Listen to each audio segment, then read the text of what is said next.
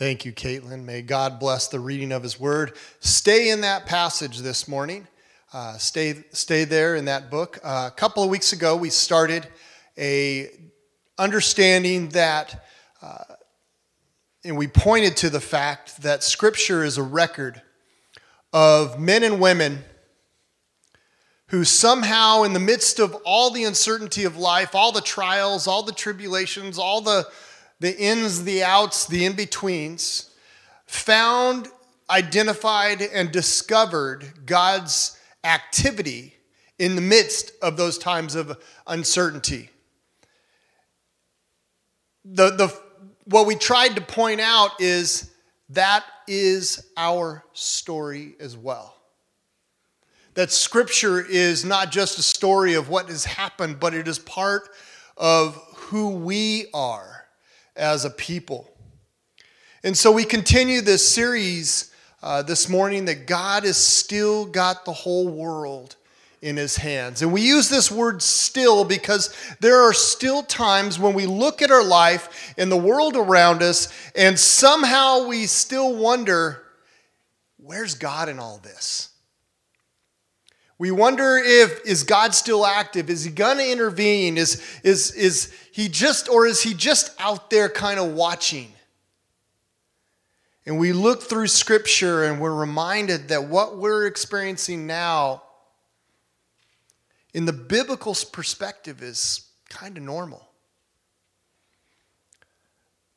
And consequently, we have nothing to fear because God hasn't changed. The situations may look different, but God has not changed. And so Scripture teaches us, and many of us experience this through different points in our life, that God is still at work, even in the midst of uncertainty. And here's the question, though, that I wanted to ask today, and I want an answer to, is what are we supposed to do in the meantime? By that I mean, what are we supposed to do when we're waiting for God to do something?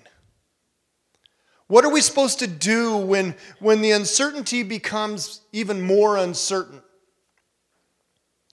What are we supposed to do when life just seems to be going the opposite direction than what we think it should be, and when it seems that God isn't really answering the prayers that we're putting out there? And the great news for us is that Scripture gives us an answer, a very specific answer. And so we will look at this verse in chapter 4 of Philippians. Now, if I was just to read it off, we'd say, wow, that's kind of nice, Pastor Troy. That's nice. And I'll admit that initially as we look at that verse, and what Paul is saying, it seems pretty quaint, pretty simple. But when you take it in the context that Paul is writing it, it becomes a whole lot more valid. It becomes a whole lot deeper and richer. Because we remember that Paul, after his miraculous conversion outside Damascus, And he's sent off, and he after a period of time, he goes off into what we would call Europe, and he starts these churches. And Philippi is one of the very first churches that he starts, but he continues on, and he continues on, and he continues on, and start planting churches all over the place. He's sharing the gospel message over and over and over to people like you and me, the non-Jewish. And eventually, Paul ends up back in Jerusalem, even though he had been warned, don't go back. And he gets there, and now the Jewish leaders are wanting to put a stop to what he has been doing because they felt like he was corrupting Judaism. He was corrupting what they understood to be true, and he was telling people like you and me that you can worship the Jewish God and you can be loved by the Jewish God and you've been taken care of by the Jewish God, and yet you don't have to become Jewish. You don't have to eat the way they eat. You don't have to be circumcised just because, and you don't have to do all these things because God has sent his Son to do the things that needed to be done to take care of you and I. And that if you would accept his Son Jesus and what he has done, you're in. You've been grafted into the vine, he says. Well, needless to say, that got the Jewish hierarchy of religious leaders a bit upset.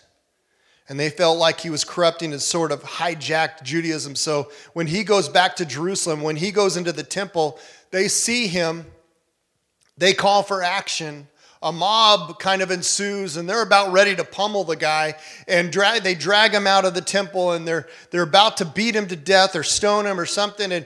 And somebody calls the police, and the police happen to be the Romans.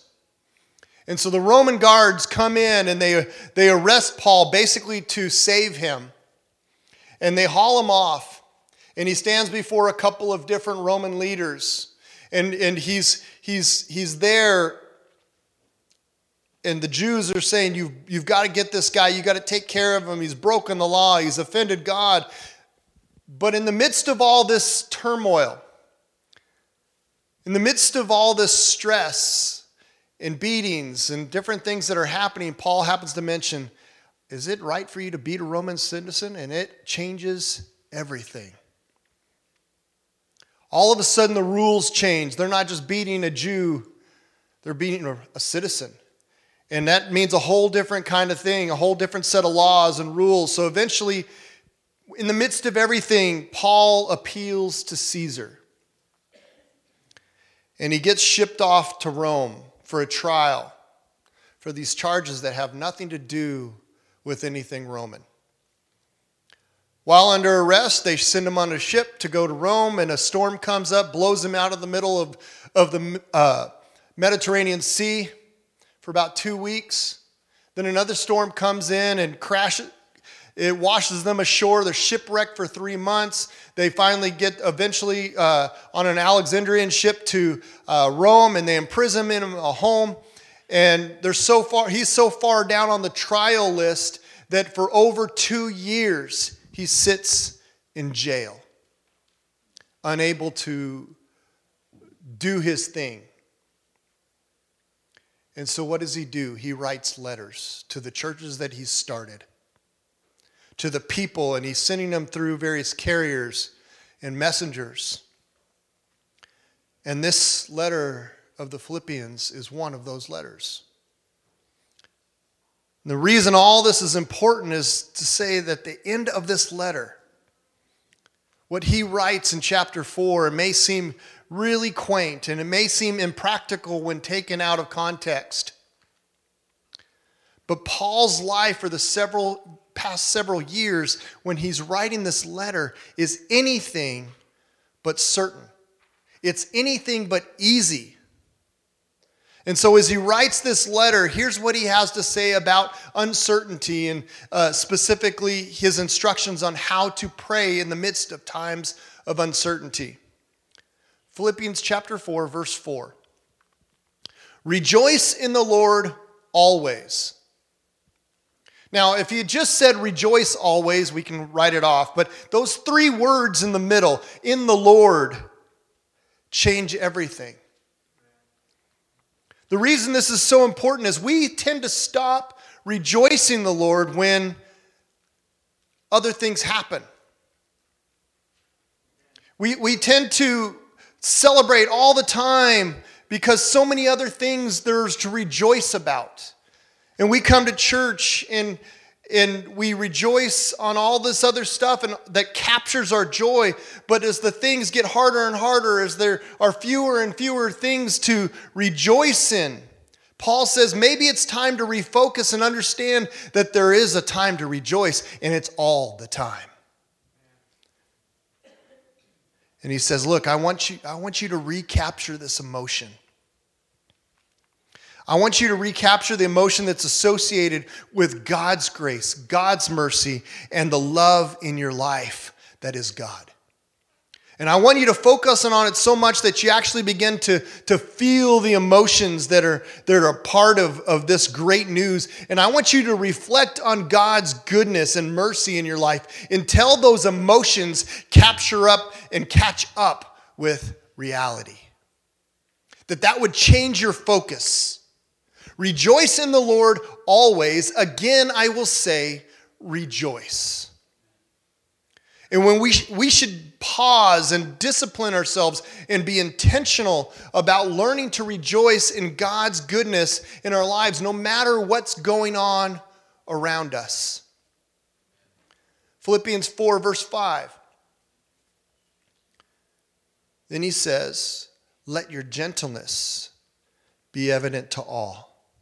Now, the implication here is that we can't let hard times begin to erode our integrity and our character. We don't quite, as we look at it in our passages, the way the English word, we don't get the full meaning of this gentleness. What does that mean? Well, Paul uses this word, and it's the opposite of self-assertion. It's the opposite of demanding your rights. To be gentleness to all is to set your priorities over mine. And things may be tough, but if your joy is only associated with the good circumstances, then when those circumstances erode, so will your character. So will your integrity. Don't allow circumstances to begin to control the way you treat others. Your character should be the result of what God has and is continuing to do inside of you.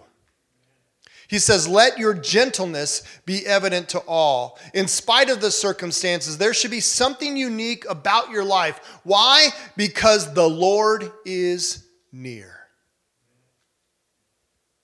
God hasn't gone anywhere. And because God is near, in verse 6, we see, do not be anxious about anything. Now, in itself, this doesn't seem like real helpful advice. It's kind of like when you share your worries, you share your stress with a good friend, and they say, don't worry about it. And you're like, do you really understand what's going on here? I don't think you're being helpful right now, and you kind of want to slap them upside the head. And Paul's saying, don't be anxious about anything, but he's smart enough to know that you can't leave it there. And so he gives us this secret to handling the difficult times, and that doesn't allow the difficult times to control us. He doesn't just simply say, quit worrying, but he says, in every situation, in every marriage situation, in every job situation, in every school situation, friendship situation, roommate situation, education situation, in other words, in every time that you might ever feel overwhelmed with anxiety or worry, here's what I want you to do. In those moments, God would have us in every situation by prayer and petition, with thanksgiving, present your requests to God. Now, most of us read it this way. Don't be anxious about anything, but in every situation, pray. And we kind of stop there and we go, God? Okay, God, I've been praying. What do you think I've been doing? And things aren't changing, God. Why? Why aren't things changing, God? I'm just as stressed before as I am now, and God help me, and we pray, God save me, send something, do something. And if you're telling me that the answer to my anxiety, to my worry in the midst of this uncertainty is praying, well, that's just not very helpful, because I've already been doing that. But look at this verse again. In every situation, by prayer and petition with thanksgiving. Yeah, we can be thankful and we can pray because we understand the context that God has been and continues to be faithful. But he doesn't stop there. Paul's going somewhere with this because he uses a word that normally isn't in this context. He uses the word, as we read it, present. But the reality of it is this word that comes from a Greek solving of a mystery. It's reveal. Paul says, I want you to spend the time necessary to understand for yourself and then reveal to God what is the deepest level of your heart.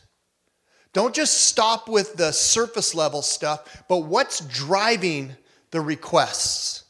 What's driving the anxiety? I want you to reveal, don't just tell God what you want. Let's get deeper than that. Reveal to God the deepest desire of your heart. And that takes time. Because the importance of this is that uncertainty can bring these surface level to the surface, our deepest insecurities and our hidden values, and few of us pray at that level. We tend to get stuck praying at the level of here's what I want, here's what I need, and I want it in this color, and this year, and I'll take this accessory, God. And if you'll throw in the extra stuff there, we'll all be good, God, until the next time. And then we complete in Jesus' name, amen. And God's saying, you're missing the point. And Paul is saying, okay, you can kind of pray that way if you want, but that's never going to help you with the anxiety. I want you to come to God and say, God, here's my request, but here's why. And here's what I fear is going to happen if you don't intervene. There's this point where we need to move beyond the simple help me. And I understand there are moments when words don't really come, and God understands that heart. I understand that. But there are times also when we tend to just go with the list, and God, Paul is saying what we need to come to God and spend this time is so that we would understand the bottom line, the hidden values, that if we're going to pray in Jesus' name, we better understand the issues at hand. And that our anxieties and fears and insecurities would then be laid at the feet of Jesus. That we would bring more than a list. That what we would do is bring the stuff that answers the question, what are you most concerned about? And Paul is saying to bring that to your Heavenly Father, because when we do that, the result is, verse 7, and the peace of God. Notice not the peace in the midst of the circumstances. The peace of God will guard your hearts and your minds in Christ Jesus. The word guard here is a military word that means to stand watch over. And often the reason we're so anxious in our life is because we've never invited and allowed our Heavenly Father to stand over guard over our hearts and our minds. Instead, we keep trying to send Him out to stand guard over the circumstances. And God says, what if instead you allowed me to stand guard over your heart and your mind in relation to that stuff? What if you could have peace in the midst of all this in spite of the fact that there's uncertainty in your life? What if instead of being stressed out in those moments, you would learn to pray in a way that at the end of the prayer you found peace?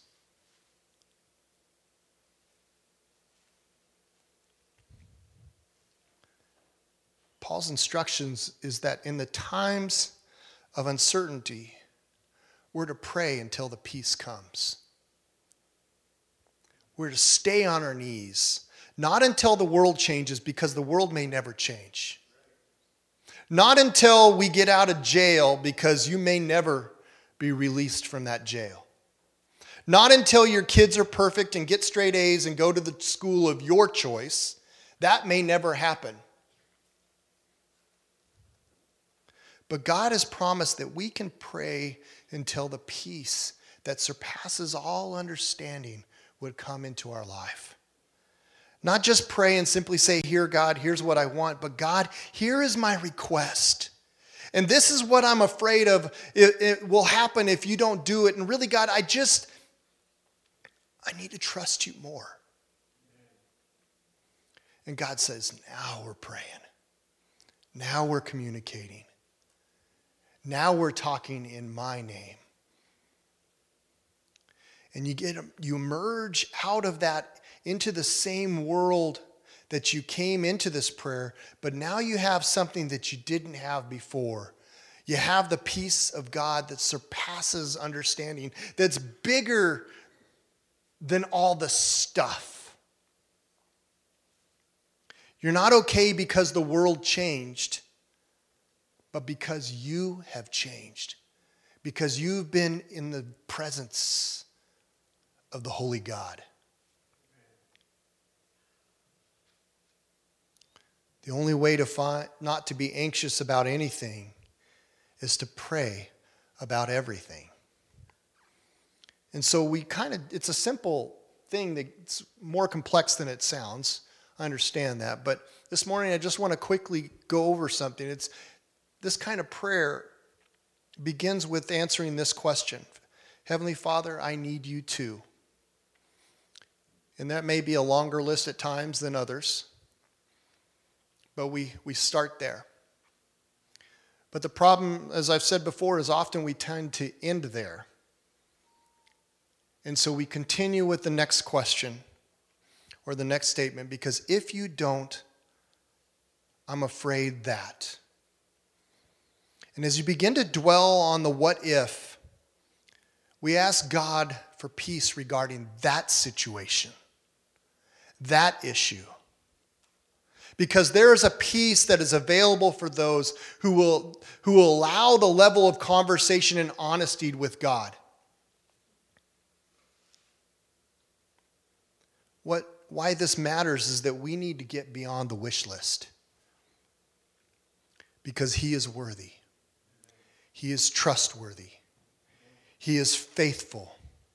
And the God can and is willing to gift us this peace. Maybe not change the situation, but gift us the peace that changes the way we approach the situation. And God is willing to gift us that to help us get beyond the in-the-moment reactionary anxiety that we tend to live in our world. When life is uncertain, God is not. He still has the whole world in His hands. So what are we supposed to do in the meantime? You pray until the peace comes. God hasn't lost control. He's not fallen asleep at the wheel. We can be filled with anxiety, or we can learn to pray in a way that until the peace comes and you discover that's this amazing peace that surpasses and defies our human understandings.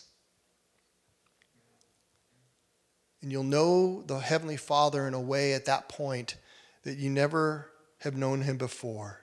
And you may look back at those circumstances, and I'll understand, like many people, you'll look back at them and you'll say, I'll never sign up for that again. But I wouldn't trade what I discovered in the midst of that about myself and about God for anything. I wouldn't trade what I discovered about the love of God in those moments.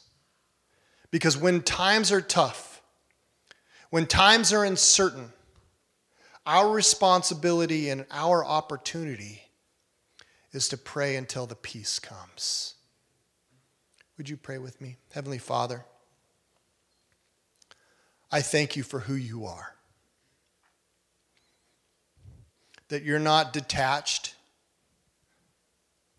That God, while you didn't bring this into the world and these trials and different things that we may go through, then neither did you leave us alone in it.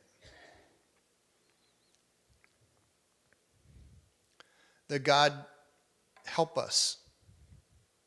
That as we pray in your name, that we would take that seriously. That we would deal with the lower and the bigger issues at hand in the midst of that. That we would cast our anxieties on you. That we would bring those things to you. Not in a heavenly wish list Santa kind of way, but God, in a way that understands that while things may not change circumstance-wise on the outside, you can give us peace on the inside that overwhelms the outside. And that as people watch, as people see what is going on in my life,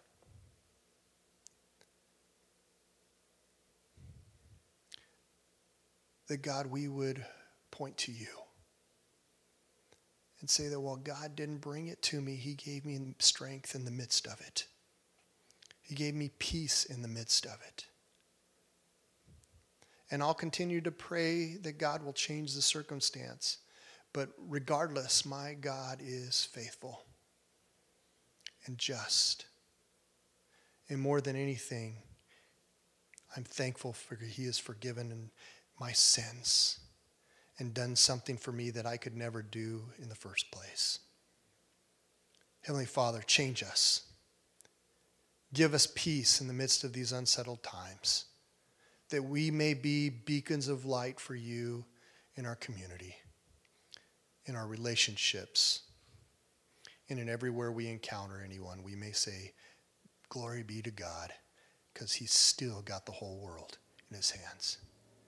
In your name we pray. Amen.